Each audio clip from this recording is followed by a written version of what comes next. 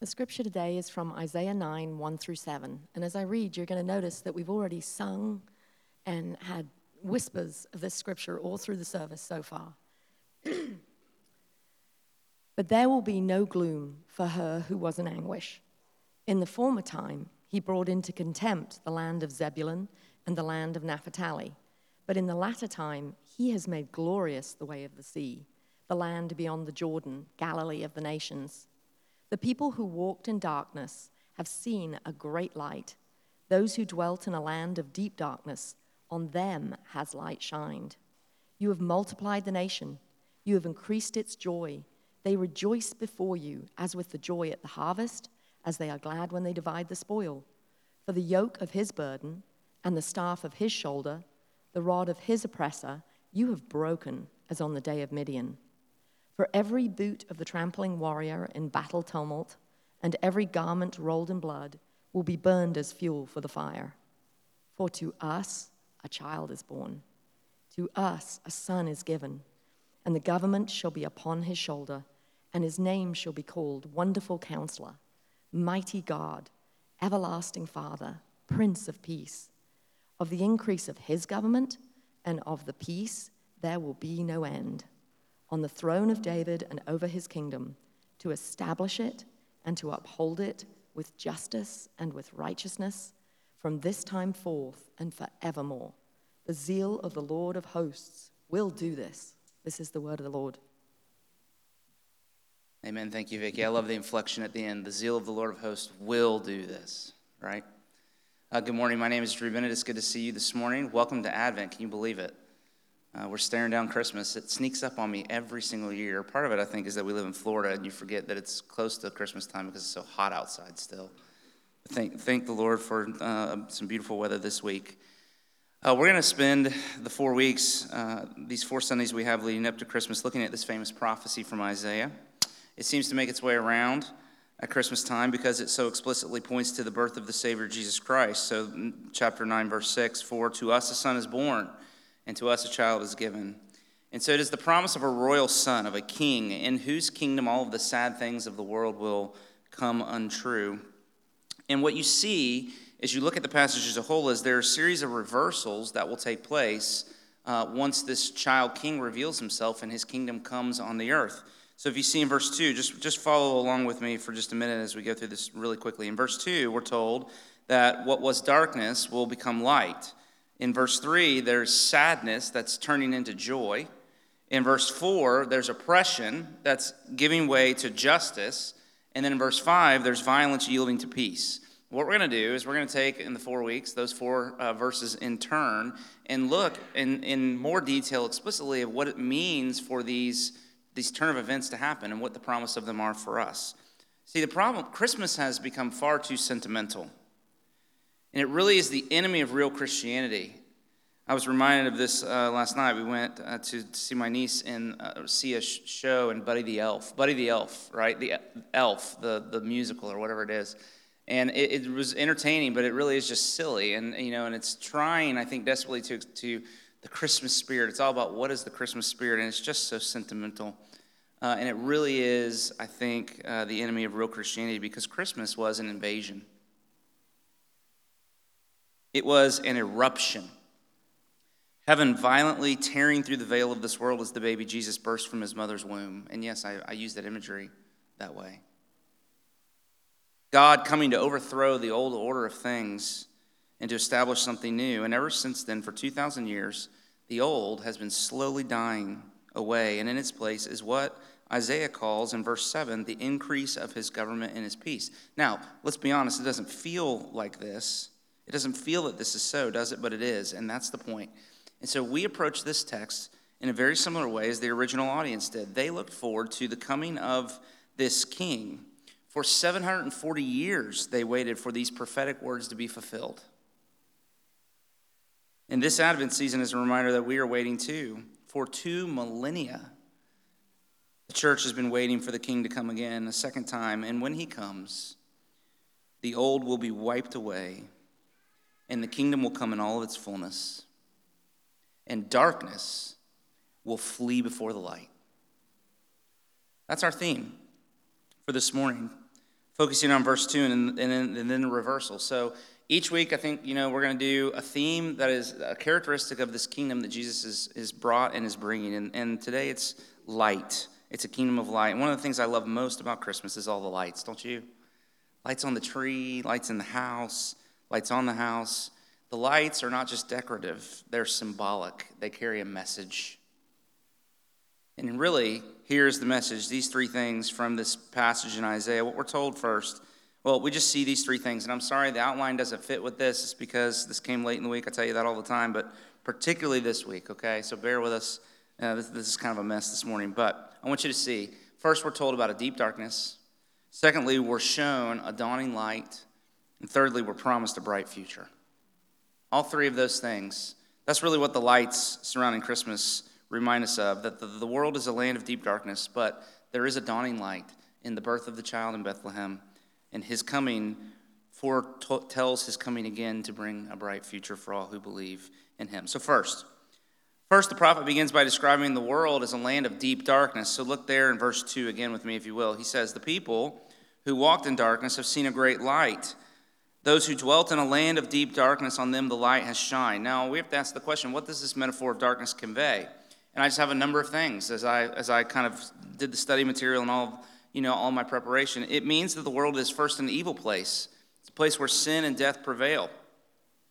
The world is a scary place because, of course, we've all at one time or another in our lives been afraid of the dark, haven't we? Some of us may be still afraid of the dark. After dark is when all the scary things in the world come out, right? Darkness means that the world is a place full of spiritual blindness and error. You can't see in the dark. You don't know which way to go. So when we say she's in the dark, what do we mean? That she's uninformed. She doesn't know what other people know. She's not in the know on what's going on.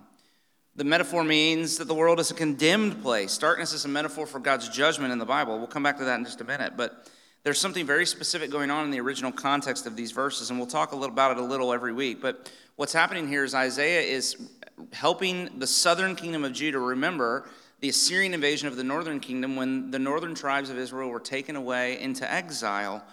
There's a military conquest. This is the aftermath of that Isaiah's writing into. And that, in the Bible, was an act of God's judgment, of sending his people, throwing them out of the promised land. So it's a condemned place. The land of deep darkness is a place where God's judgment and condemnation have fallen upon his people. But maybe most of all, this image of darkness means that the world is a God-forsaken place.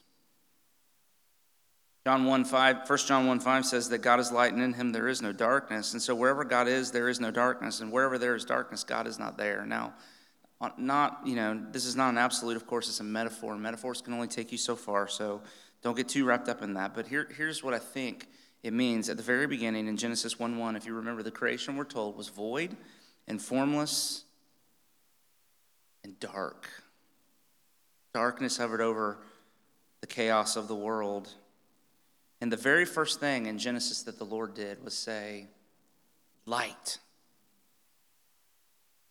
And light came into the darkness. But then, of course, as the story goes on there in that book, when sin entered the world, part of what was happening is the world began to revert back to that pre-creation original darkness. And so a land of deep darkness, as is described here, is a place of it's full of God's absence. That's the way I want to say it. It's a place that is full of God's absence. A place where God is not at work. And of course, ultimately, this is a picture of what we mean when we talk about hell, which Jesus describes as a place of outer darkness and gnashing of teeth, if you remember in the Bible. Now, I'm going to put all that together to help us this morning and say this, that when we come across this image of darkness, I really think what the Bible's trying to teach us is that the world is stuck. We're stuck. We're not getting anywhere. In school, we learn about the Dark Ages, which refers to the historical periods. I'd be impressed if anybody knows this. I had to look it up this week. But it's from about 476, which was the end of the Roman Empire, to about 1000 AD, or some say 1100 AD, where the historians say civilization really underwent a significant decline. There were no new advances in medicine or philosophy or technology. I mean, if you erase that whole 600 years or so period from the timeline of world history, you wouldn't miss anything. You could just skip right over it. But here's the thing, from heaven's perspective, the whole timeline of world history since the fall is the Dark Ages. That's not to say we've not made wonderful progress. We have, of course. But the idea that we are progressing towards a greater enlightenment, which is what the philosophers, some of the liberal philosophers, particularly of our day, want to tell us to believe, from the perspective of the Bible, that is just silly. That despite all of our technology and our education, we are just as barbaric as we've always been, just a little more refined. I mean, look at our politics. There are no real new ideas. There are no real solutions. We're just going around and around and around the same issues with the same rhetoric. It's just that the majority changes every 10 years or so. We're stuck. Does anybody feel stuck? Any of you feel stuck? You ever feel like you're putting in all this effort and getting nowhere? Think of the Apostle Paul saying, the good I want to do, I can't seem to do it. And the stuff I know I shouldn't do, that's the stuff I can't stop doing. He was stuck. There were unhealthy appetites and dysfunctional patterns of behavior in his life, and he desperately wanted to be free from them. Yet, despite all of his trying, he couldn't seem to make any progress. He just said, I'm just stuck. And if you've ever been stuck, I mean like really stuck, like in the middle of the cow pasture after 2 weeks of rain, stuck. Polk County, I know you guys know this, okay? This resonates. Then you know that trying to get unstuck on your own, what usually happens? You get more stuck. It's happened to me a few times. In the Isaiah text, actually at the end of chapter 8, so if you have a Bible and you want to kind of peek back into chapter 8, it describes people who have this experience of being stuck. They can't seem to make any progress, and they begin to consult the mediums and the magicians of their age for solutions. And it says that they look to the earth, and when they look to the earth, their eyes are looking to human solutions on the earth, and the result is that they only see distress and darkness. They're looking to their experts, to the mystics, to the scholars, to the politicians for solutions. They're hoping in human resources and politics to fix the world, and it's not working. They're only getting more stuck. And this is what it means to be in darkness, that the world is an evil place. And they can say whatever they want to, but the truth is no one really knows enough to cure the evil and the suffering in it. So the lesson is for you and I, we need help. We don't just need help. We don't just need to be improved. We need a rescue. And it really cuts right against what our culture believes, because our culture says things like live your truth and follow your heart. And the way out of the darkness is to uncover the light within and then let that light shine and guide you wherever you go. So the power for change comes from within. The problem is that you're letting the world and the expectations, the demands of people snuff out your light. And so the way to get unstuck is to become a more authentic self, that we have the light within us and we can dispel the darkness. We can overcome poverty and injustice and violence. And the Bible says that's actually the very thing that's wrong with the world. That's why we're stuck. Is we keep looking to human solutions. We keep looking within to ourselves. And the truth is that the power that you need to get unstuck doesn't come from you. It has to come from outside of you. That the truth for your life doesn't come from within you. It's outside, and you have to submit to it. It's the only way out of the darkness. The rescuer, then, must come into the world from outside of the world in order to save the world. And that is the message of Christianity. In the beginning was the Word, and the Word was with God, and the Word was God, and the Word became flesh and made his dwelling among us. You see, the Word who exists outside of the world, apart from the world, God himself came into the world in the person of Jesus to save the world. And in him, we're told there in John, was life, and his life, listen to this phrase, his life was the light of men. And the light shines in the darkness. See, we need his life. His life is the light that can dispel our darkness. We don't need more education. We don't need better social programs. We don't need any new ideas. We need the light of God in the face of Jesus Christ. And that's what the text promises. See, look, that upon this land of deep darkness, indeed, there is a dawning light. Look at verse 2 again. The people who walked in darkness have seen a great light.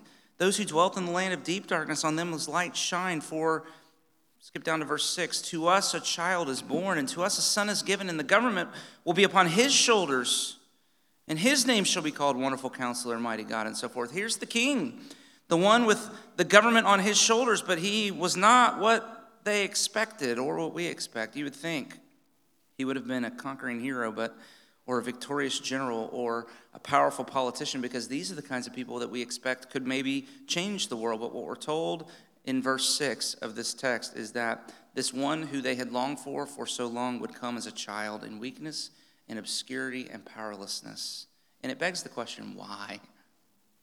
Why would God choose to do it this way? Why the Bethlehem scene? Why, the eruption of the kingdom of heaven into the world is the Bethlehem scene. Why would it happen that way? And I really have two answers, I think. And the first is that it had to be a surprise. And it had to be a surprise because his kingdom is not of this world, John 18:36. Those are the words of Jesus, and later in his ministry, of course, he says to Pilate, my kingdom is not from this world, which is the whole point. His coming was to overthrow the old and to bring something new, something the world had never seen, something not of this world. That's the only way out of the darkness, a heavenly kingdom. And what would you expect a heavenly kingdom to look like? Well, it would probably look like light shining into the darkness. In other words, two opposites colliding, because the world could not be saved by something worldly. The way of his coming was not of the world, because his coming was not of the world. This child, we're told, would be called Mighty God. Verse 6 looks there. He would be more, in other words, than just an earthly king coming into the world from outside of the world and bringing heaven with him. And this is the mystery of Christmas, that the child was human, but also true God of true God, light from light, eternal, born of Mary, but also eternally begotten of the Father in heaven, not created. Wrap your mind around that, can you? What a surprise. But that's also the second reason that he came as a child, I think, is not as a hero, is because not only did it have to be a surprise, it had to be miraculous. It had to be supernatural, because that's the only way to push back the darkness. It's the only thing big enough to get us unstuck. And that's exactly what we see. When Isaiah says, verse 6, his name shall be called Wonderful Counselor, it means he will be a wonder. It's actually a noun there in the Hebrew and not an adjective. It's an important word. It's a very specific word. It's a word that's used to describe God's mighty acts in saving his people from Egypt, specifically in Exodus, that he is a miracle. That's what it means, that this one would be a miracle. It would be something utterly of God's doing that could not be explained in any other way, of no earthly origin. And listen, that just reminds me of a couple of things. First, that Christianity really is supernatural. I mean, for centuries, the scholars have been trying to strip Christianity of the miraculous. But if you take away the supernatural from our faith, there's nothing left. You with me?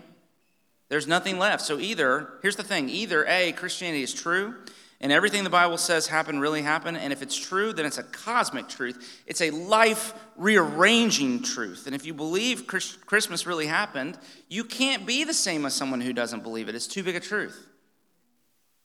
Or, and this is really my burden, or it's not true. And if it's not true, then it doesn't matter at all. See, if it's true, if what we claim is true, then it's the most important thing. If it's not true, it's not important at all. It's a lie. You ought to run from it. But the only thing that it can't be is kind of important.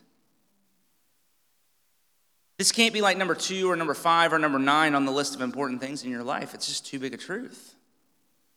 It's not rational because it's supernatural. And therefore, it either happened or it didn't. And if it did, it's the most important thing. It's a life-rearranging thing. It's a cosmic truth that shakes up your whole life, so that you're different than you were when you say you believe it. But it also means, if you're a Christian, that you're a miracle. That you don't just naturally, nobody naturally becomes a Christian. You don't naturally become a Christian because you go to church or you grew up in a Christian home. You have to supernaturally become a Christian. There's no other way. I mean, if you're a Christian, what makes you different is not something you did, but something God did. And so Christianity is not something done by you for God. It's something done by God for you and to you and in you by his power.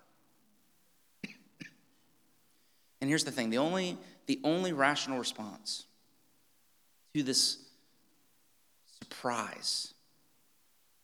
How do kids act? How do kids act to a surprise on Christmas morning?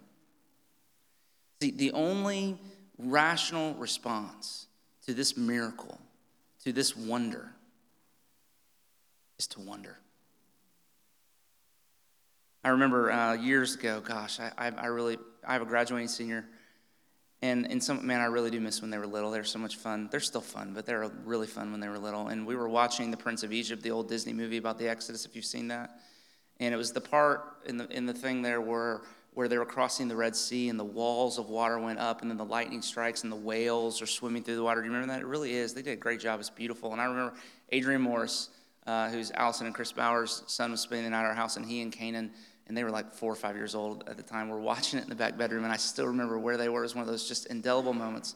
And that part of the scene, it was really loud, and we had them back there, and they were eating popcorn, and then all of a sudden they just kind of got sucked in, and this stuff started happening, and they just went, wow. And my crusty old man heart thought, yep, that's it. That's it. That's the only way. That's the only way to respond to that. That's the only rational response to the wonders that God does, and it's the only rational response to the incarnation. Jonathan Edwards said that true Christianity is affect, religious affection. So we have to ask the question, are we affected? Do we feel anything? Here, this is a hard truth, but let me just say this, and I said this to some high school students this week, and I wanted to say it to you as well, but if you hate Christianity because you understand its truth claims, you're actually closer to being a Christian than if you're going through the motions. At least you're understanding the implications. What do you feel? Do you feel anything? Let me ask a really hard question. What does your countenance say? Your heart shows up in your face. It's really something I'm working on, man. I'm telling you, I get killed over this. But do you feel wonder? And if you do, is there wonder? Can I see it on your face? Can we work on that? Is there wonder? If not, then consider this last thing, and maybe it'll be the key that unlocks it for you. Not only are we told of the deep darkness and of the dawning light, but we're also promised a bright future here, that the world is still a land of deep darkness. And sometimes it seems like the darkness is deepening. You with me? Doesn't it? And so we approach this text in much the same way the original audience would have too, looking forward to the day when this promised child king would come a second time. But this time, the light will not just shine into the darkness, it will vanquish the darkness. And I remembered in Revelation, it says that in the new heavens and the new earth, our future, this is Revelation 22 and then back in 21, it says there will be no more night. There will be no more darkness. Not only that, it goes on to say, they will not need light or lamp or sun, for the Lord God will be their light. And then it says the city, the New Jerusalem, our heavenly home, will have no need of sun or moon to shine on it, for the glory of God gives it light, and its lamp is the Lamb, and by his light will the nations walk. What does that mean? Well, on the one hand, it means that we were made to sun our souls in the light of the glory of God. Do you know that?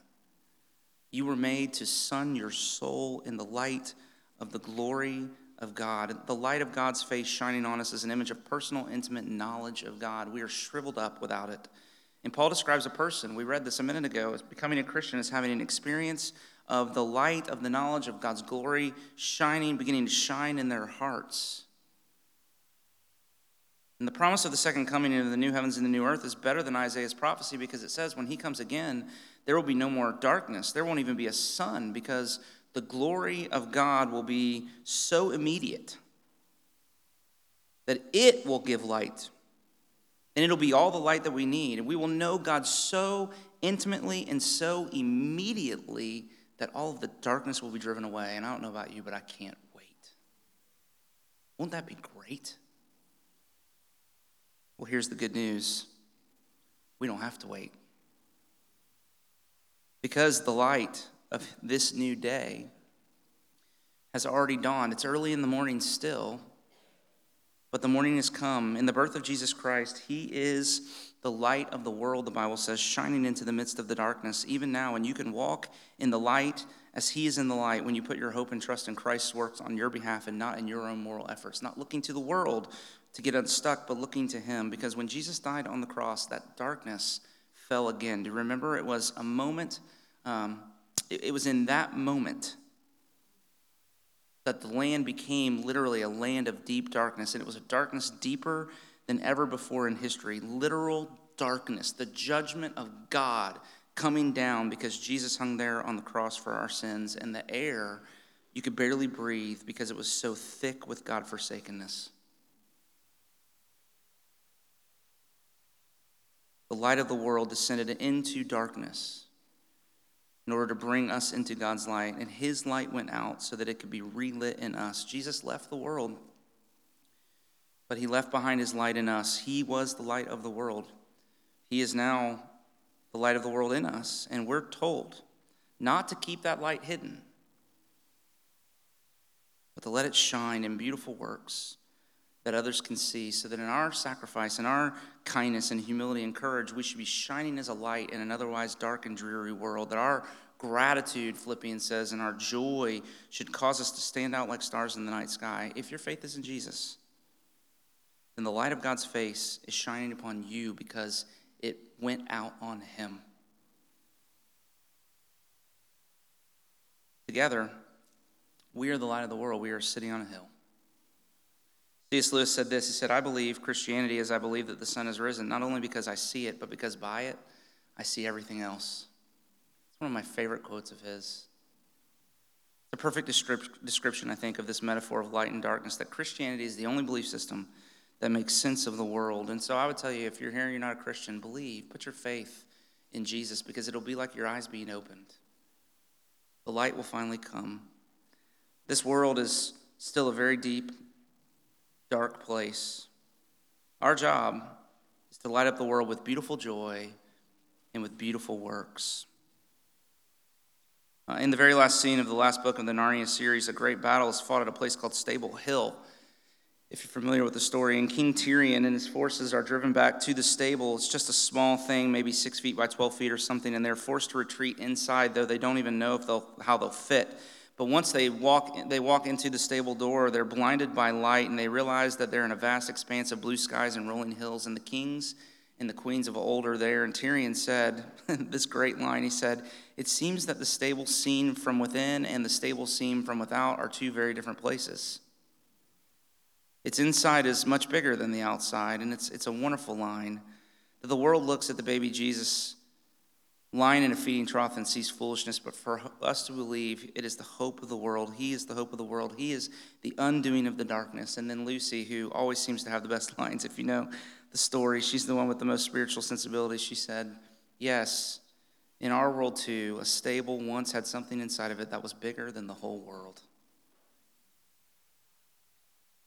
True, he is. And when you see it, when he becomes a wonder to you, then you will begin to shine with his light for all to see. Amen. Pray with me, will you? Father, in these last moments that we have to gather around your table, would you light up our hearts? Would you use this meal, this sacrament, and these moments we have together now to do just that? To pierce through our darkness, our spiritual apathy, our hard hearts, to cause your light to flood in, your blinding, glorious light, to bring faith where there's been unbelief, to strengthen us where we've been feeble spiritually, and to put within us a light that could shine for the world to see. This is our hope. What a great future you've promised us, but what an even better opportunity for us today.